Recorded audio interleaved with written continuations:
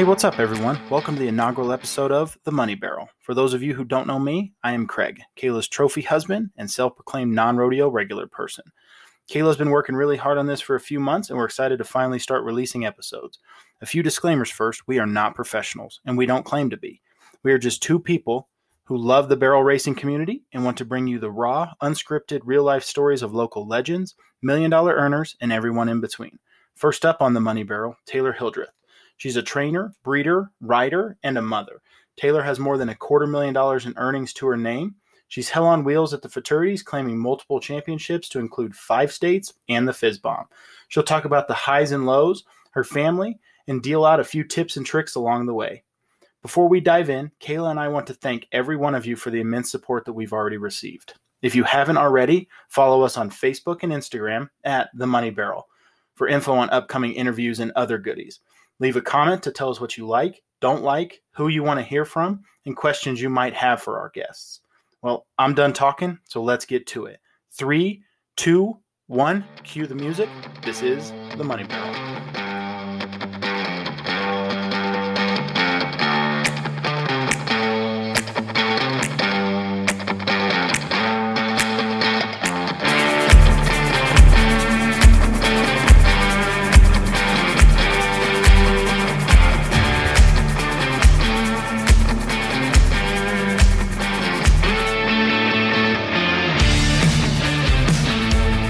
Let me hear first. Okay, hold on. Me too. Ready? Cheers. Cheers. Okay. Cheers. What are you drinking? Corona Premier. I have a Truly, but that's all I had. All right. Well, I guess we can start. Thanks for being a part of this and being the first guinea pig. We'll see how it goes. Of course. Thanks for having me. So to start off, tell us your kind of current status. What are you doing? Training horses? How many? Where are you at? What's your current status besides getting ready to go to Heber City? Yeah, I'm training right now. I'm riding about 10 a day. I didn't get a full-time intern this year, so I kind of cut back, which I'm trying to decide if that was the best life choice or not yet. And yes, getting ready for Heber. My schedule's a little crazy because, the kids have preschool Monday through Wednesday. So then Thursday, Friday, Coy and I kind of just split the days and try to, like today I got up early and rode. And then he works in the afternoons on Thursdays. So that's the way we do that. Do they go to preschool full day or is it just half day? Yeah, it's pretty full day. I mean, it's kind of a stupid schedule right now because of the whole COVID thing. So they have to cut our hours back, but it's pretty close to a full day, Monday through Wednesday. Well, that helps. How many 8 to 4. How many horses are you running out of that 10? Like, do you have a couple for next year or are you riding 2-year-olds? So yeah, I'm riding a few for next year. I think I've got 4 in there right now. I try to rotate everything, especially this time of year. So most of my next years, like I have 2 that were a little more ahead and they got exhibitioned earlier on. And so they're kind of on a little pasture break right now. And then I've got 3 in right now for next year that I'm kind of getting going. I've got 2 in for the following year. So right now I'm running 4 and then like a few for next year and then a few for the following year and then 1 older one. Is that Dozer? No, Dozer doesn't count. He's not. I mean, I ride him, but I don't count him as my. I just get on him and pony stuff, and yeah, he doesn't count. He's the good, solid one. Well, yeah, he's just there. So I guess we should go back a little bit. For those that don't know you, I'm gonna try not to interrupt, considering I think I know some of this. But tell us a little bit about you growing up and at the ranch. And I mean, did you grow up with horses a lot or did you do other stuff? Like what led you to now doing what you're doing? So I grew up, my parents were divorced. So I kind of grew up part of it in just outside of Denver. And then the other half was up on a ranch in the middle of nowhere, outside of Kremlin, Colorado. So most of my, I think when I was in 8th grade, we moved up permanently to the ranch. So before that, it was back and forth. And I skied a lot as well. But But yeah, in general, I grew up on the ranch. So, I mean, a lot of my background is kind of ranching type stuff. We ran quite a few cattle. I started doing gymkhanas, I don't know, when I was like 6 or 7. And then I did junior rodeos, little britches, high school rodeo. And then through all that, when I was doing all the junior rodeos and stuff, I was also ski racing in the winters. So that was a lot of time as well. I mean, that was like full commitment, 5 days a week going to the ski area. And it was brutal. I don't really suggest anyone putting their children through that because we'd get on the mountain at 7 o'clock and we'd be done at 4. And if it was -30, you were up there doing that. So I it can't was pretty even brutal. go down the mountain for like half a day now. Yeah, and it wasn't like fun skiing. I mean, it was training. So did you I do feel horses during that time, or did you just turn your horses out in the winter when you focused on the skiing? Oh yeah, we totally turned horses out in the winter. I mean, you can't even ride in Kremling in the winter. I guess it's like, yeah, it's brutal. Like we turned the horses out in the winter and then we kind of did the rodeos in the summer. But that being said, I never did get to play any team sports or anything. When did you quit skiing and decide like that wasn't your deal? So instead of committing all your time to skiing, you were going to commit all your time to horses. Yeah, that totally was a big transition. And I think that was when I was maybe sophomore in high school or maybe freshman, I can't remember. But one of those years I decided I was just done skiing and then I was fully committed to the horses. We hauled the arenas. I mean, I did everything I could to ride through the winter. And then when I was 16, we built a little indoor barn up there and we were able to ride through the winter and that helped a lot. So then after high school, you went to college, CSU, where we met, and you college. The story I was thinking of different stories about you and I when we were doing this, and I don't even know if I ever told you this, but I think I was junior in college or junior in high school, senior in high school. I don't know. Anyways, I was looking at CSU and the college standings, and there was this girl named Taylor Hildreth, and she was in the standings. I'm like, hey, she went to CSU. I want to be her friend. She seems pretty good. And then you became my friend. Yeah, I think because we had that place on Sunset Avenue, remember? And you kept your horses there. Yeah. 12 years later, we're 12 years later. That's how. So it's amazing, isn't it? I think it's gonna last. I think so. I think we've made it past that point. But yeah, so after high school, I went to college at CSU. I college rodeoed pretty avidly the first 3 years. And just so the last year. And then I think that's when I kind of I was going to try to pro rodeo a little bit. I dabbled in some of the pro rodeos in the circuit. I never loved it. And then I had Dozer, who was mentioned earlier. Yeah. And I decided I was going to try to futurity him. And I think I went to like 2 futurities or 3. I don't know, not very many. So he was but I really just futurity horse. He was my first one. Yeah, isn't that funny? That is funny. I didn't realize that. Yeah, good old Dozer. So yeah, I went to maybe 2 futurities that year, and I really liked the atmosphere. There was a couple trainers that were so nice to me and just really wanted to help out, and I loved that. And I think that even till today, like I think that's one thing I love about futurity trainers is everyone seems to be willing to help everybody else out. And like, the newbies, it's not like you go to a futurity and feel like you're just totally out of it. Everyone's inviting and tries to make you feel welcome. And I do love that. Well, and that was probably it's nice that everybody starts on a clean slate. Like, even if you had a great year last year, you might suck this year. Oh yeah. I mean, it's like the most humbling thing in the world for sure.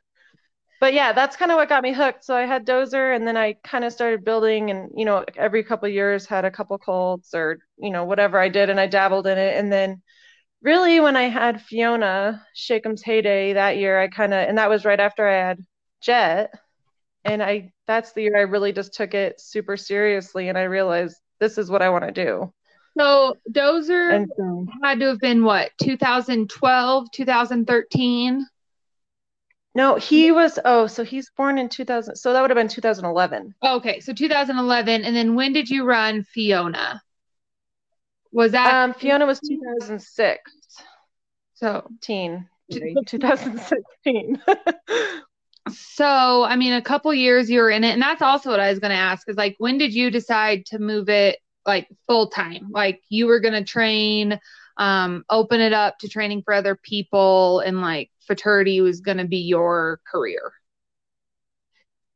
Yeah, I mean, I really think I knew I wanted to before that year, but I mean, I hadn't fully committed. Like I was still working at the ranch. I was still working for my dad. I was cooking for all the hunters. That was kind of my gig for a bit too when we were guiding and outfitting hunters. So, I mean, I was doing the futurities, but I wasn't fully committed. I would say after that year, 2016, I knew that I really loved it and I wanted to get better at it and I wanted to keep going. And, it's a constant learning thing. I mean, like you said, you have some years that are great and some years that are awful. And I just try to take it as you learn from every horse you ride. Every single one of them I've rode, whether they were good or awful, I've learned something from. Tell us about Fiona, because I think her story is really interesting considering we were all there the morning she was born. I know it is pretty cool. So Fiona was bred and raised by my great friend or our great friend, Caitlin D. She had bought that daughter of Royal Shakeham. She kind of had a few issues and kind of only got to run her here and there. And so she bred her to Dinero. And I think that was one of the years that Sherry did really well. So that's why she picked Dinero. And yeah, we were all in college and it was just one morning in February. We went out and I think she was a little early. So none of us really expected her to foal that night. And we went out and little Fiona was out there. So it was really cool that we all got to see that in college in Fort Collins at CSU. And then Caitlin, I don't think she really ever had a plan with her. And I think that's really cool because she kind of let it just fall into the whole fate thing, because she tried to sell her at a couple sale or one sale. And then we tried to sell her and, weird things happened where the sales would fall through. And so she's like, well, do we just want to try to futurity her? And I was like, yeah, I'm on board. And that mare, I loved that horse because she taught me so much. I mean, she taught me a totally different level of patience that I didn't even know to be honest, was there, and like it's not like she was easy. No, she wasn't easy, but she was really cool. Like, I mean, and I think something that needs to be said about her, and I think it kind of all fell into place in the same time, but I was very pregnant when I trained her. Like, I rode her until I was 32 weeks pregnant. And I took her to brandings when I was like 26 and 7 weeks pregnant and rode her in the mountains. And like, I never had a doubt that something was going to happen because she was so sure footed and she knew where her feet were. And she was 4 years old and she took care of me. And then, then the futurities came and, she kind of patterned herself. But then when the speed came, things kind of fell apart.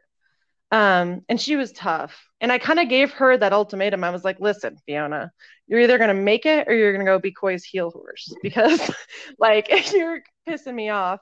And so we kind of went through the rounds for, a month or so. And all of a sudden it clicked. And I think I learned how to ride better. I mean, like I said, she taught me a totally next level aspect of patience and training and timing and using my body.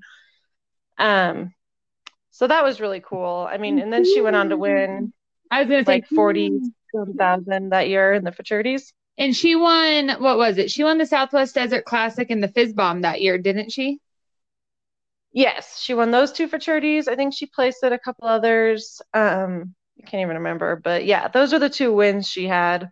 And that was really cool because, being that kind of newbie person that nobody really knew who I was, and then she came in and when she did win those futurities, I mean she was cool, just fast, and she just put it all out there every time, and I loved that about her.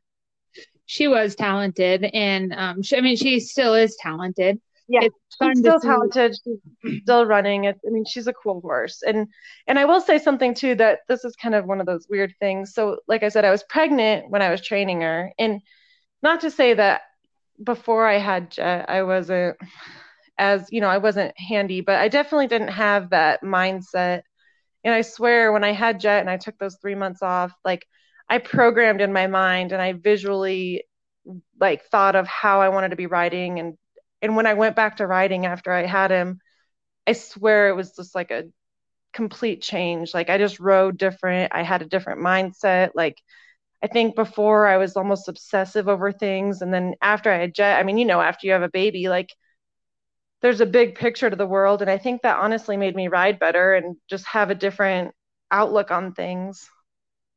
I My think mental game for sure changed. yeah, I think it really kind of keeps you humble because no matter if you It do good or does. do bad, you still have to go and take care of this little human that you're trying to keep alive. So I feel like it takes a little of pressure off. And you told me that, like when you were like, Yeah. no, you need to have kids. Don't just not have kids. That's one of the things I remember you always saying is, you come back and it's just different because you're focused on doing well, but I mean the highs aren't as high, the lows aren't as low, and I feel like it kind of just helps you like keep going. Totally. And I mean, I swear to this day, I still claim like having Jet made me a better person. It made me a better horsewoman. And I think it was like one of those just, I mean, whatever your beliefs are and whatever, but it was like a sign from God, like you need to get your stuff together. And it kind of like lined me out. And like I said, it totally changed my life in so many ways. And it did. I mean, it helped. I mean, every time or ever since then, I think I just had a better understanding for young horses as well. So how do you balance that now? I mean, we kind of talked about it before, the kids are in preschool, you and Koi swap, but I mean, I know with the fraternities, you have to travel. You have to go on the weekends, and now that you have Blaze too, it's a little bit harder with two kids. So what do you do to, I mean, balance as well as you can as far as having two littles and a bunch of colts? I definitely think that that is a huge struggle, the balance between being a trainer and being a mom. I don't even think I can give you a definitive answer on how I do it because I think some days I'm just totally running on whatever's there left of me. I mean, I just get it done. I think I'm a very laid back person. I don't really tend to get super worked up. So I can kind of just roll with the punches, if things go. It's funny because we talk about this. Like I'm a big plan maker. Like I love to make a plan, but then they always change. Like it's like every time I make a plan, Coitus looks at me like, "Oh gosh, that might be your plan today, but tomorrow it could change again." And I think that's how I roll. I make a plan and I want to know what I'm doing, but then I'm also very flexible, and I think that's important with having kids and colts. But I mean, so basically, like I said, the kids go to preschool 3 days a week. The other 2 days of the weekdays, Coy and I split. So typically I ride early Thursday mornings until about noon or 1, and then he'll shoe in the afternoons. And then on Friday we swap it. So I'll usually ride Friday evenings. And then on the weekends, if we're around, we just kind of piddle at it. I mean, it's kind of nice now that they're a little older. I can go ride a few with them just playing down at the barn, and they play together, and they have like so much crap down there. It's not even funny just to do. And but as far as like the traveling goes, that's hard. It's sometimes they go with me. I think most of the time they stay home and either stay with Koi or stay with Koi's parents. And that's hard. It's getting really hard now because they want to go. Like the last time I went somewhere, Jet was so sad that he didn't get to go with me and cried when I dropped him off at preschool. So I mean, it definitely tugs on your heartstrings, but they also know that that's our job and they get to do a lot of really cool things because of it. So. Well, I know it was also really hard for you the first weekend you left Blaze at home. Like, I don't even think you enjoyed going to a barrel race by yourself. You wanted Blaze with you. Yeah, it is hard. And it is the mom guilt thing is so real because I always, and I try to, like I said, I try to stay out of my head, and I don't get too wrapped up in what other people are doing because I'm a big believer that comparing yourself as a mother, as a trainer, as a jockey, I think comparing is just the devil's way of bringing you down. I think when you go on Facebook or Instagram and you see all these moms making all these cute crafts with their kids, and I'm like, here, kids, here's some 60 mil syringes. Why don't you go squirt each other with some water? Like, you kind of feel bad that you're not as involved with their lives as, so the whole mom guilt thing is very tough. But it really makes me feel better. I just try that you and I are in the same boat, because I am not crafty. I mean, at least you cook. You cook for your kids. Like, Cash is I've got that one thing going. Yeah, at least you have that, and you match socks. So right then and there, socks, and that's going to be a forever war between us with you and your socks. I think you're doing a pretty darn good job. But yeah, you know what I'm saying, though. It's like the comparing thing. I mean, I try to avoid social media. I think that you, like I said, you see what everyone else is doing as a parent, as a trainer. And I think you really got to live for yourself and know what you and your colts and your kids need individually. I think that was a huge hurdle for me to cross. Just getting to where I was like, you know what? I don't care what they're doing with their kids today, because my kids are happy and they're healthy. And same thing with my colts. It's like, I feel I'm happy with where they're at. And, I might not get to go exhibition 4 days a week, but when I do go, they get the exposure. So I think just that avoiding comparing has been a huge thing for me to balance the two of them. So you saying that, I kind of want to walk us through your program, because as we know, you've been a very big preacher of breaks, and you've yelled at me multiple times about giving mine breaks and making sure like my break is not a week long, but it's a month long or 2 months long. And I think that's just a very beneficial thing that really a lot of people don't do, or, same thing. You see them on social media and somebody running their colts through in July, and, mine has 3 days on the barrels. So everybody's a little bit different, but walk us through your program, from when you get them broke to when you actually take over, and just kind of go through what you do to try to get ready for the fraternities. Well, typically I run most of my colts as 5-year-olds. I'll have a 4-year-olds here and there. So I'll kind of base this off of if they're running as a 5-year-old, but we get ours broke as 2-year-olds. And up until that time, most of their life has been spent out in the pasture. And we don't feed ours a ton of high fat feeds and high protein feeds. Like, they grow pretty natural. So, they might get broke a little later, summer, late spring of their 2-year-old year. And basically what I want is like when they get broke, I want to be able to put them where I need them. I don't want them doing anything fancy, but I want them to be able to lope circles, keep their hind end engaged, have some basic shoulder, rib cage, hind end control, but nothing crazy. I don't ask too much of them. And then once I feel like I can put them where I need, lope small circles, big circles, stop, back up, I kick them out. And I mean, sometimes they go to a huge pasture up in Gunnison that Coy's dad has, and sometimes they'll stay here, but and then they'll kind of stay out for 6 months. And then I'll kind of, like I said before, I kind of stagger my colts, especially the ones I own, or that we own.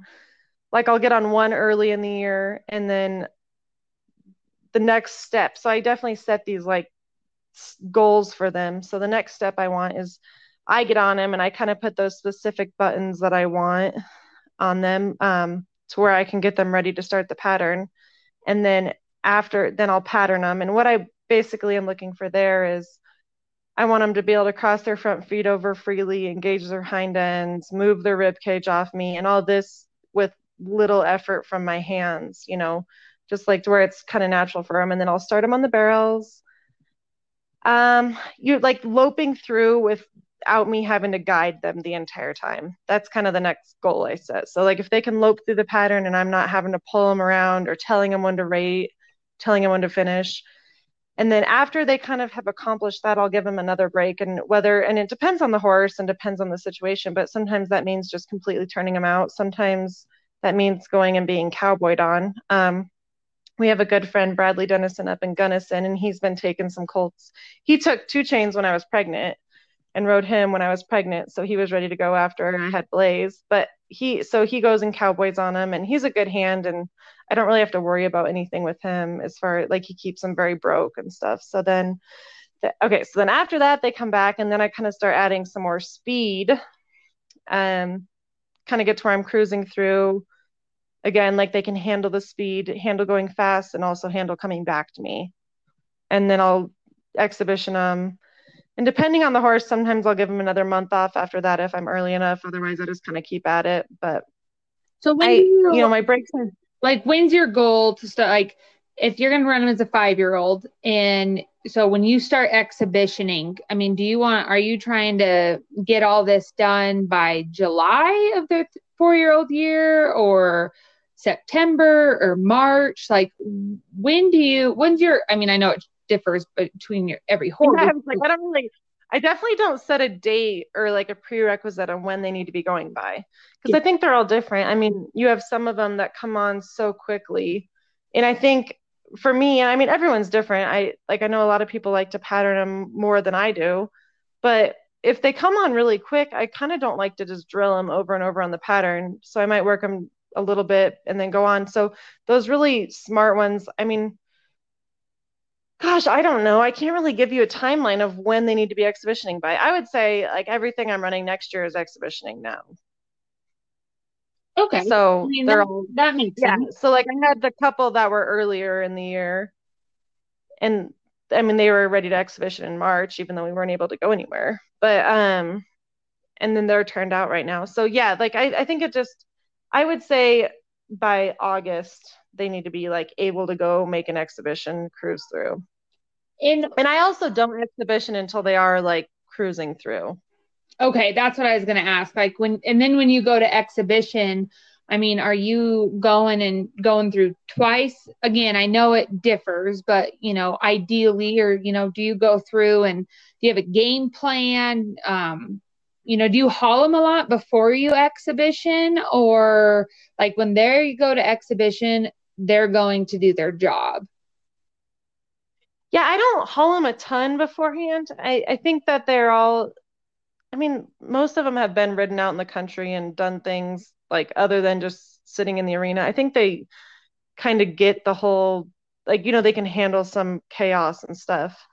But no, I don't just haul mine to haul mine. I think when I start exhibitioning, like they're exhibitioning and they're cruising through.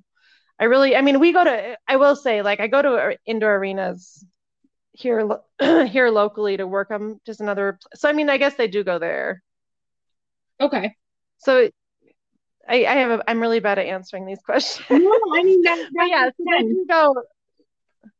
It just depends. Like, I guess I don't really have like a game plan. I kind of just listen to what each one needs. But I definitely don't, when I'm taking them to exhibition, like they need to go there and know, like, this is real. And I want them to go in the arena and take it seriously and find their barrels and, know what they're there for.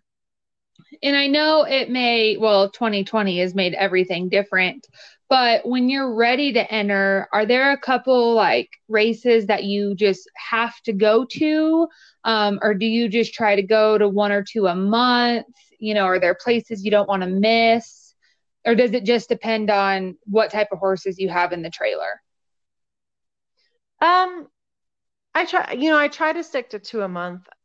Obviously there's a couple months like August, for example, that, I can't pick 2. But typically I try to not go to more than 2 futurities a month. I might go to some smaller jackpots, but I really think the miles in the trailer are harder on those colts than anything else. And I mean, I'm not close to anything, so I have to it's a lot of miles in the trailer. So typically 2 a month. I mean, there's definitely a few that I won't miss. I love the Arizona futurities. I try to go to those every year. As far as the early on ones, I like the BFA. I'm not like a diehard, so I wouldn't say I had to go there. It just depends on what I had in the trailer. And then later, I mean, do you want me to go all year? Tell you which ones I like, or just early on? Just like I mean, I feel like the schedule has changed so much. I don't even know. I mean, I love Washington. I would love to go up there every year if I can, and that whole trip is just fun. If this COVID stuff doesn't go away and we can't go next year, I'm going to be so sad. If we can't go to Washington next year, I'm just sad. Yeah. So, but yeah, I mean, like, I think the whole schedule, I think now that the ruby buckles are, and the ruby buckle and the pink buckles are going, I mean, I'm going to try to make sure I get to go to those every year. Obviously, the Colorado Classic is one of my faves, You're so I won't miss that ever. Yeah, I'm committed there, and I love it anyways. And I think your payout is by far the best. And then sad to say, I'm missing 5-state this year. Typically, I don't miss that one. I'm really sad But I don't miss 5-state, and I've never even had a 5-state horse. Yeah, it's really sad to me that I don't get to go this year. Yeah, and I have so many friends. I love my people. Yes, next year I'm going for sure. But yeah, that's another one I don't miss. I really love the Salina ones in the fall. I think this Royal Crown thing in Rock Springs is going to be good. I'm actually super excited for that one. That I think that's going to be a really cool futurity. So I'm looking forward to that. But yeah, I think those are my like have to go tos. That's awesome. So as far as I'm kind of hopping all over the place, but we talked about Fiona and kind of what you do with your program, but we missed talking about 2 Chainz. And I want to talk about 2 Chainz because I feel like he's one of the best horses you've had, and I want to hear his story. But he also was your main futurity horse after having Blaze. So I kind of feel like it happened again where you had a kid and then all of a sudden you were unstoppable. Like you won everywhere you went. Yeah, 2 Chainz, that he is the best horse I've ever, I mean, he's so cool. I love that horse, and he really is by far the most successful horse I've trained. And it is funny. I know you always said that when I had Jet, and then I had a good futurity year, and then I had Blaze, and then I had a good futurity year. But 2 Chainz, so we raised 2 Chainz. I bought his mom from Christy Thorstensen, and she was in full to Sadie's Frosty Drift, and then I bred her back to I'm a Firefighter. And so we raised him. I didn't have him, so a friend of ours kind of took him after he was born because anyways, long story. So I really didn't get him back until he was 2. Emilio Vegas started him when he was 2. And then I just kind of went, no, actually, you know what? He might have been 3. He might have been 3 when he got started. I can't even remember. Or maybe he took him back when he was winner in between there. Oh, no, you had him for a winner. That's right. You had him for a winner. So I didn't really get a bond with 2 Chainz early on in his life, like I typically love to with my colts. So, because yeah, he was kind of all over the place because he was up in Longmont, remember? Yes. Yep. Before you had him, yeah. And so anyways, then I didn't really get to know him until like, yeah, he was like 3, and I started riding him, and I mean he's a quirky little sucker and kind of watchy and didn't really want to be the friendliest colt, but I'm telling you what, the first time I put him around the barrels, like he just had it. And I told myself, I'm like, I can deal with all this quirkiness and watchy, and he's real quick. I mean, he'd almost just jump out from underneath of you. And but the second he went on the barrels, like he just had it. I don't feel like I had to train him. Like he just kind of went where I asked him, and he just kind of had the personality. Like, I mean, it's hard unless you've been around a horse like that to understand like that factor that makes them so good. But when you're around one that has it, like it. And 2 Chainz just totally had that. Like, and it just got bigger and bigger. That attitude and that personality just got bigger and bigger every time he won, I swear. Like he got to be so cocky. He did know. He knew when he showed up that he was good. So walk us through that futurity year. So so back to the exhibition thing, he never even got exhibition. So I had Blaze in June, and Bradley had him until probably July. And then I got him going again and kind of was adding some speed. And so he never even got exhibitioned until like Salina in August. So middle of August was the first time he ever got hauled to a barrel race. And it was pretty funny because to this day, he still doesn't like the pop-up barrels. But that was the first time he had seen pop-up barrels, was when I exhibitioned him there.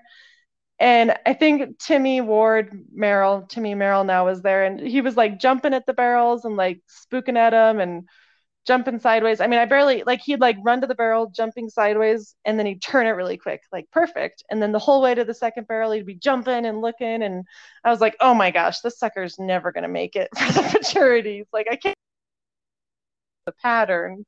But it was funny because every time he actually got to a spot, he like turned it really nice and wanted to be correct. So I went home that week and I set up this like tarps and barrels and all this crap in the barn. And I spent the whole week like making him lope over tarps and lope by tarps and getting him to be not so scared of things. And then pretty much after that, when I went to and then we moved. Actually, after that, we moved in September. Yeah, we moved in September down to Olathe where we are now. So it was just kind of a lot going on. Like we had Blaze in June, and then we moved down here. And so I didn't think I really got to exhibition again till like October. And I put him on the clock and he was like a half second off. Like just like that. So then I was like, okay, this sucker's good.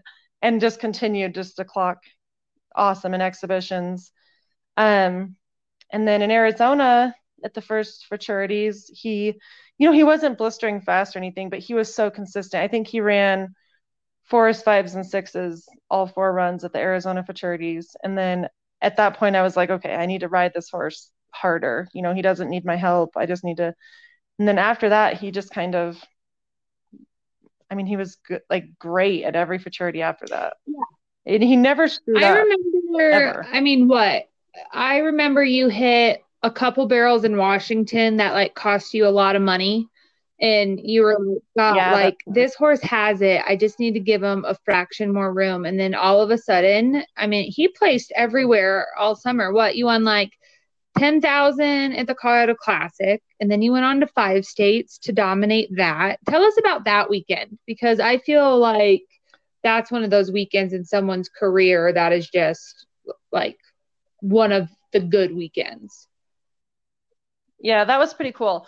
So yeah, back to the hitting barrels things. He would just finish his barrels, and it stinks. And it's kind of the same thing I'm dealing with Dash right now, but he would just almost overturn the backside of his barrels coming out of them, which that's just depressing because I feel like you get them all the way in there and then they come back on top of them and it's just a bummer. But anyway, so I kind of got that lined out. I started riding him a little more forward through my turns. Kind of have a tendency to sit and look pretty hard. And so I was just thinking about riding him forward through my turns. But going up to 5 state, like I said, that's like one of my favorite futurities and always has been a dream of mine to win that futurity. And I remember when we get there, Cammie Ireland told me, oh, well, we all have a bet up here in the office on who's going to win this thing. And I picked you. And I was like, oh, thanks, Cammie. Thanks for the pressure. Thanks for the vote of confidence. So the first round, yeah, it was pretty funny. I was like, oh, I'm going to try for you. So then the first round, I can't even remember. I think he was a 1 in the first round, 17-1. Or maybe, yeah, right? 17-1 in the first round, and he won that round. And then after that, and he made, I think I got him just a little bit by, or no, I sat down too soon into second. And that was the one thing with that horse. Like if I sat down too soon, he stayed so honest and I could pick him back up. Like he didn't want to hit barrels coming into him. I don't think he ever hit one barrel coming into it, ever. He would like step out of the way, but I knew I lost time. So I was like, I know I can be a 16 on him in here, which a 16 up at Rapid's pretty smoking. Yeah. So anyway, yeah. So going into the second round, I just like had it in my mind. I was like, and that's okay. So here's another thing I want to address, because I have always had this thing with being like first out, being the gunner. And so it's funny that I'm the gunner on this podcast as well. So it was like a mental block. So I ended up being last in the futurity. So then the second round, guess what? I was first out. And I was like, not only do I need to get over this mental block of being first out, but I also need to run this 16 that I have set in my mind.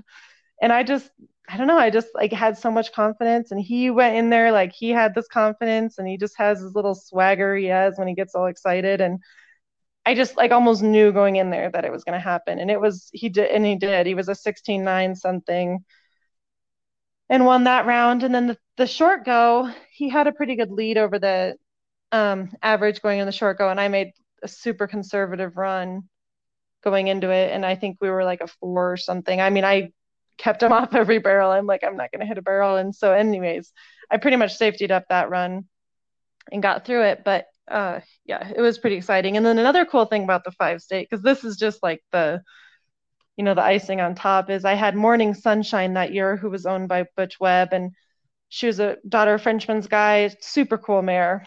And she ended up winning second in the average at the 5-state. So that was really cool. Yeah, and I mean, that goes to show you kind of how awesome Two Chains was to safety up and run a 4. But isn't the short round of the 5-states on the same day as the second round? So you have to make 2 runs in one day. Yeah, it is. So yeah, and it wasn't like a huge gap either.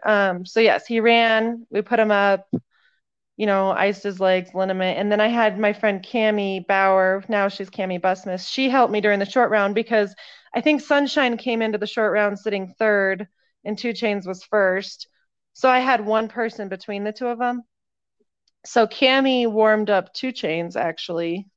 And then I warmed up Sunshine, and she just had him ready for me. And to where I just jumped off Sunshine and got on Two Chains. So that was cool. And then, yeah, Sunshine ended up second in the average and Two Chains won the average. So that is like one of those, that's definitely my biggest win. And it's always such a fun weekend up there. I mean, Lana does such a great job. She makes that event so fun that, she has fun events and all these cool door prizes. And it's fun. Everyone's just so nice up there. Winning that is like a huge accomplishment, because that's not yeah, and then winning it and then being second too. I mean, it definitely is like, I kind of think back and I'm like, oh, that just like the best weekend ever. Right? If only every weekend went that way. Yeah.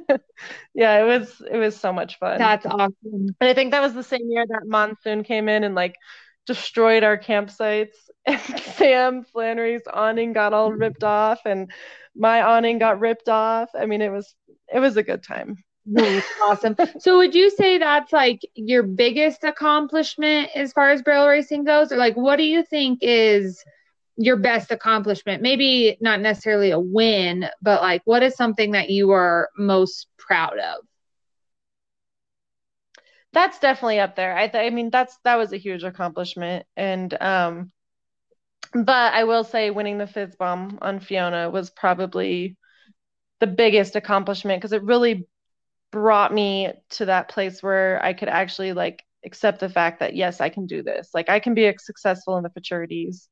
And so I would say I don't know, it's kind of hard to pick, but I think that win at FISBOM on Fiona, and that was tough. Like that wasn't as like Two Chains won the FISBOM. I mean, the 5-state, he did that, but like I had to be super correct on Fiona to get that second, or to get that win. Like it was tight. I mean, Sue Smith was running centerfold and Ashley had famed French Kiss, and they were all so tight. Like, so that was a huge accomplishment because it really took everything for me to be correct. So I would say that was probably the biggest accomplishment. Like, whereas with the 5-state with Two Chains, like I was able to safety up. Was there 3 runs at the FISBOM that year too? Yes. So coming into the FISBOM, I think the short round, I had to beat Ashley and Sue, which, I mean, I love them both, so I would never like think anything against that. But like, and they were on great horses. Like the Centerfold and Fame French Kiss are still winning. Like those are great horses.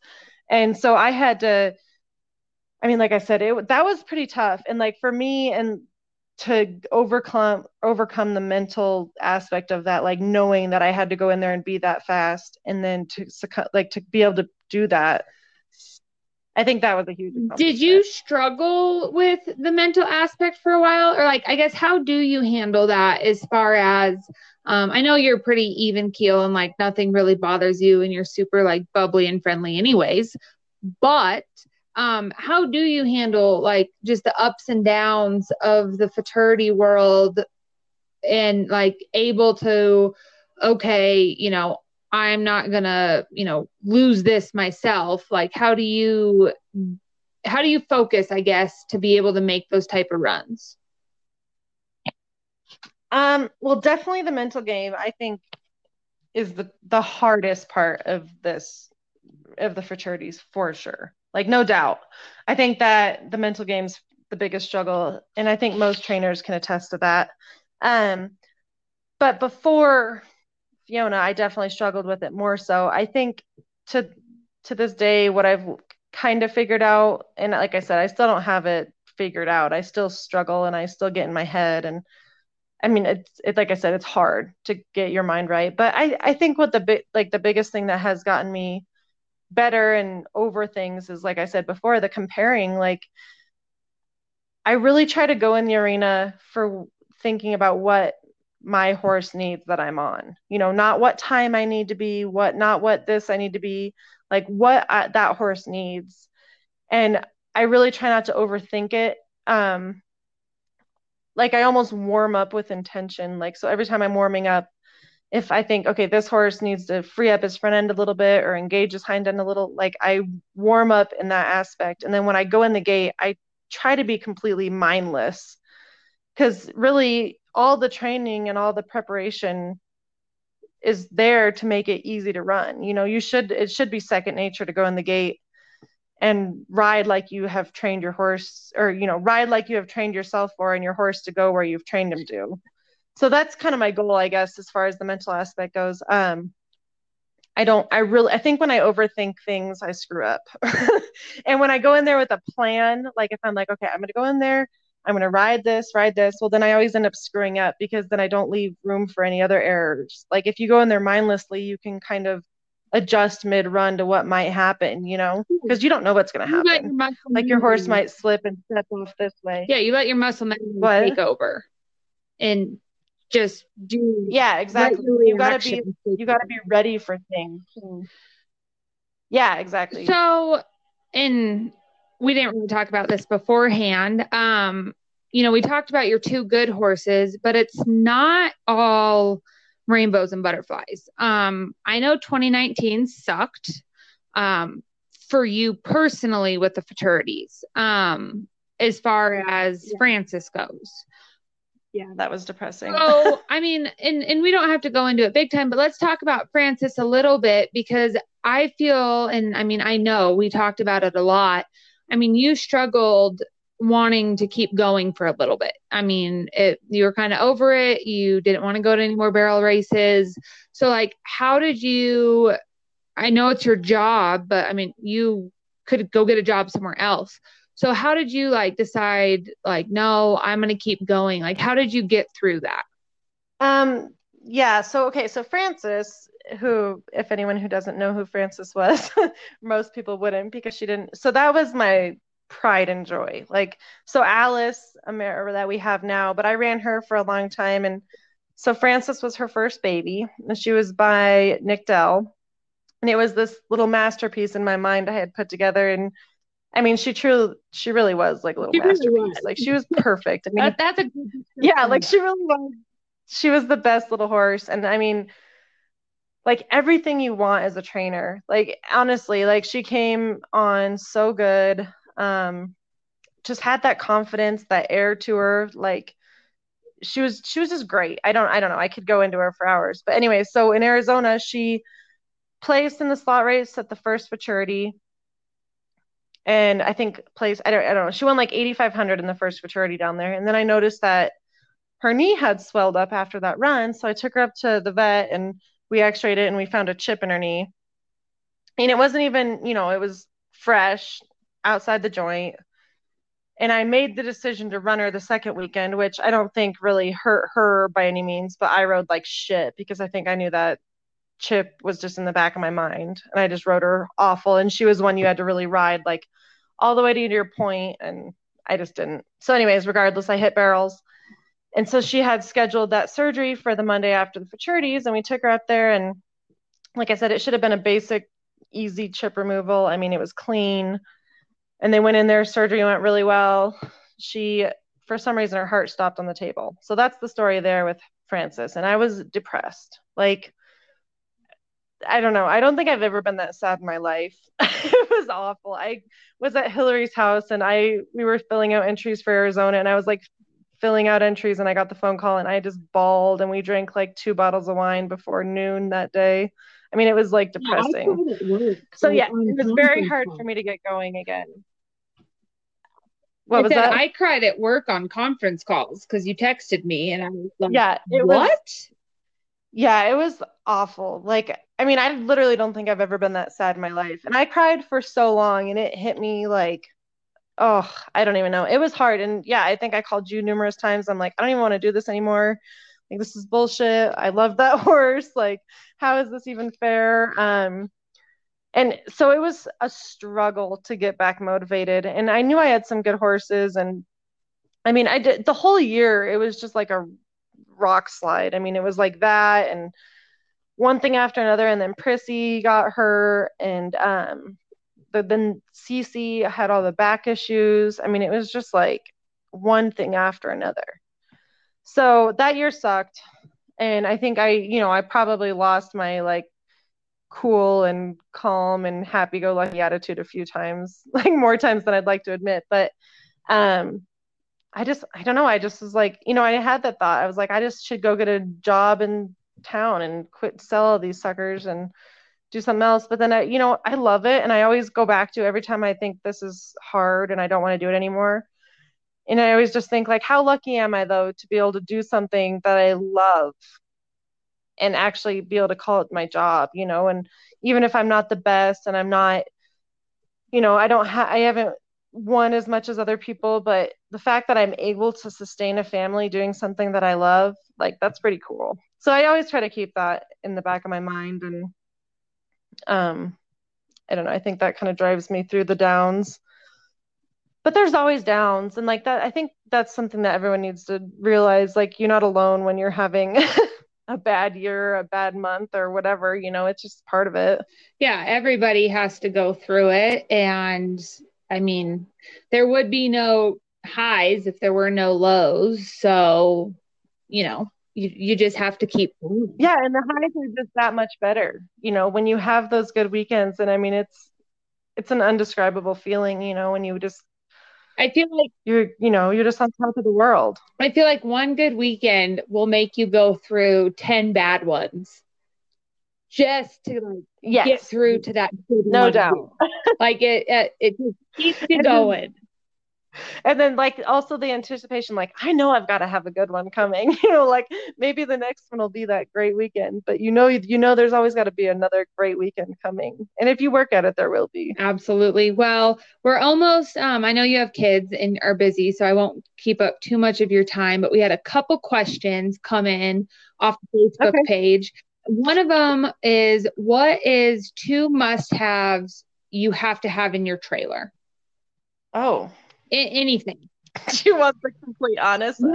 Like the 2, I think I know the answers, but what are 2 things that you absolutely must have in your trailer? Okay, so I'm going to keep this pretty professional, and then I'll add a third, like, kind of honest. I mean, that's my own rules. We can do whatever we want. Okay. Well, let's be honest, like, you have to have some sort of alcohol in there when you go for a week. Absolutely. Vodka or Trulies or beers. I mean, I think you have to. And I think that goes as a mother and a trainer, because like, I don't know how you can't drink being either of those. So that is a huge one. But in, horse related, I would say my vet bag, like I love that thing. It's my go-to. Even if I go to like a small jackpot in town in my other trailer and I don't have it, I have like serious anxiety. Like, what if I go there and I don't have my vet bag? Something might happen. So that would be my number one horse related thing, just behind alcohol, because that doesn't really count. I mean, I guess those could be my 2 things. Do you want to just those be my 2 things, my vet bag and then some vodka? Sure, it can be. So what's in your vet bag? Like what do you have to have in your vet bag? Okay, I mean, like all your drugs, your Banamine, your necessities, sedatives if you need them. Dex, I love Dex. Bandaging, Zestera. I can't leave without Zestera. I think that is super important. Yeah, a must. I love my MVP breathe pastes and my electrolytes. Like I can't go anywhere without my MVP electrolytes. They're the best. So those are some of the big things in my vet bag. Oh. And then anyone else knowing me, and this is probably the third thing, and it is so important to me, is like I can't go anywhere without my sunglasses. That is what I thought you were going to say. Everything else yeah, so those sunglasses, like I can't go anywhere without them. And so I think if I have the sunglasses in the vet bag, like I can wing everything else. But yeah, the sunglasses, I can't go outside without them. I can't see. Like I've had people ask me, like, how can you read with sunglasses? I'm like, well, I can't see without them. So I don't really know. Yeah, I mean, I drive in the rain, the snow, the sun. I mean, I can't take my sunglasses off. All right. And then the last question we have is, what is your most favorite run you've ever made? We might have already gone over them, but if you had to like pick one run, what's your most favorite run ever? This might be a shocker to you, but probably one of my most favorite runs I've ever made was on Prissy at the Dash and Dance, because when that mare puts it all together, like I'm telling you, like I've never felt anything like it. And she's so cool. And I don't know. I mean, I know she's had a lot of issues and like had some injuries, but when at Dash and Dance, when she won that futurity last year, I think it was the second round. Because she's it was just awesome. I think she won the second round. She's just so fast. Oh, she's so fast. And like the way she goes around a barrel, like, I don't know, like her head, I feel like her head is just like, she's like kissing her toes, like the whole way around the barrel. And she's just so efficient and forward moving. I mean, as many great runs as I've had on Two Chains and like great ones I had on Fiona, I don't know, that run on Prissy was pretty fun. And it wasn't even like a huge victory. I mean, that's a great futurity and I love it. And it was awesome that she won it, but it was a really fun run, I will say. Prissy's name in Bloodlines real quick, just so everybody knows who you're talking about. Prissy is JL Prissy's Rock. She is by JL Sirocco and out of a daughter of Sunfrost. Jill Lane bred and raised her and owned her up until the fall of last year. And then Coy and I bought her. And she had an injury to her feet, or her both front feet. I think we haven't really determined, but regardless, she's lame. And we bred her this year, and she's in full Irish pay. So that's really exciting. Yes. So, but I love that horse. I love her so much. And yeah, that was a fun run. Awesome. Well, thank you so much for being runner gunner on the Money Barrel. Thank you. And making us actually do this, since of course you've been a part of it. I'm super excited about it, and I'm excited to have you on it, and good luck in Heber this weekend. Make sure to send me videos. I will, of course. All right. Thanks for having me, and I'm glad that we got this going. All right. Bye.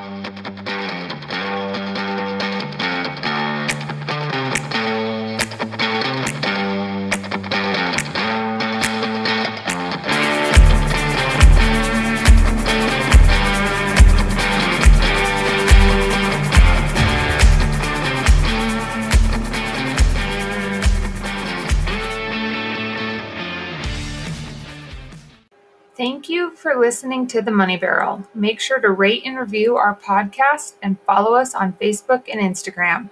Subscribe to our show wherever you get your podcasts so you don't miss a single episode. If you have anyone you want us to talk to, send us a name. See you next time.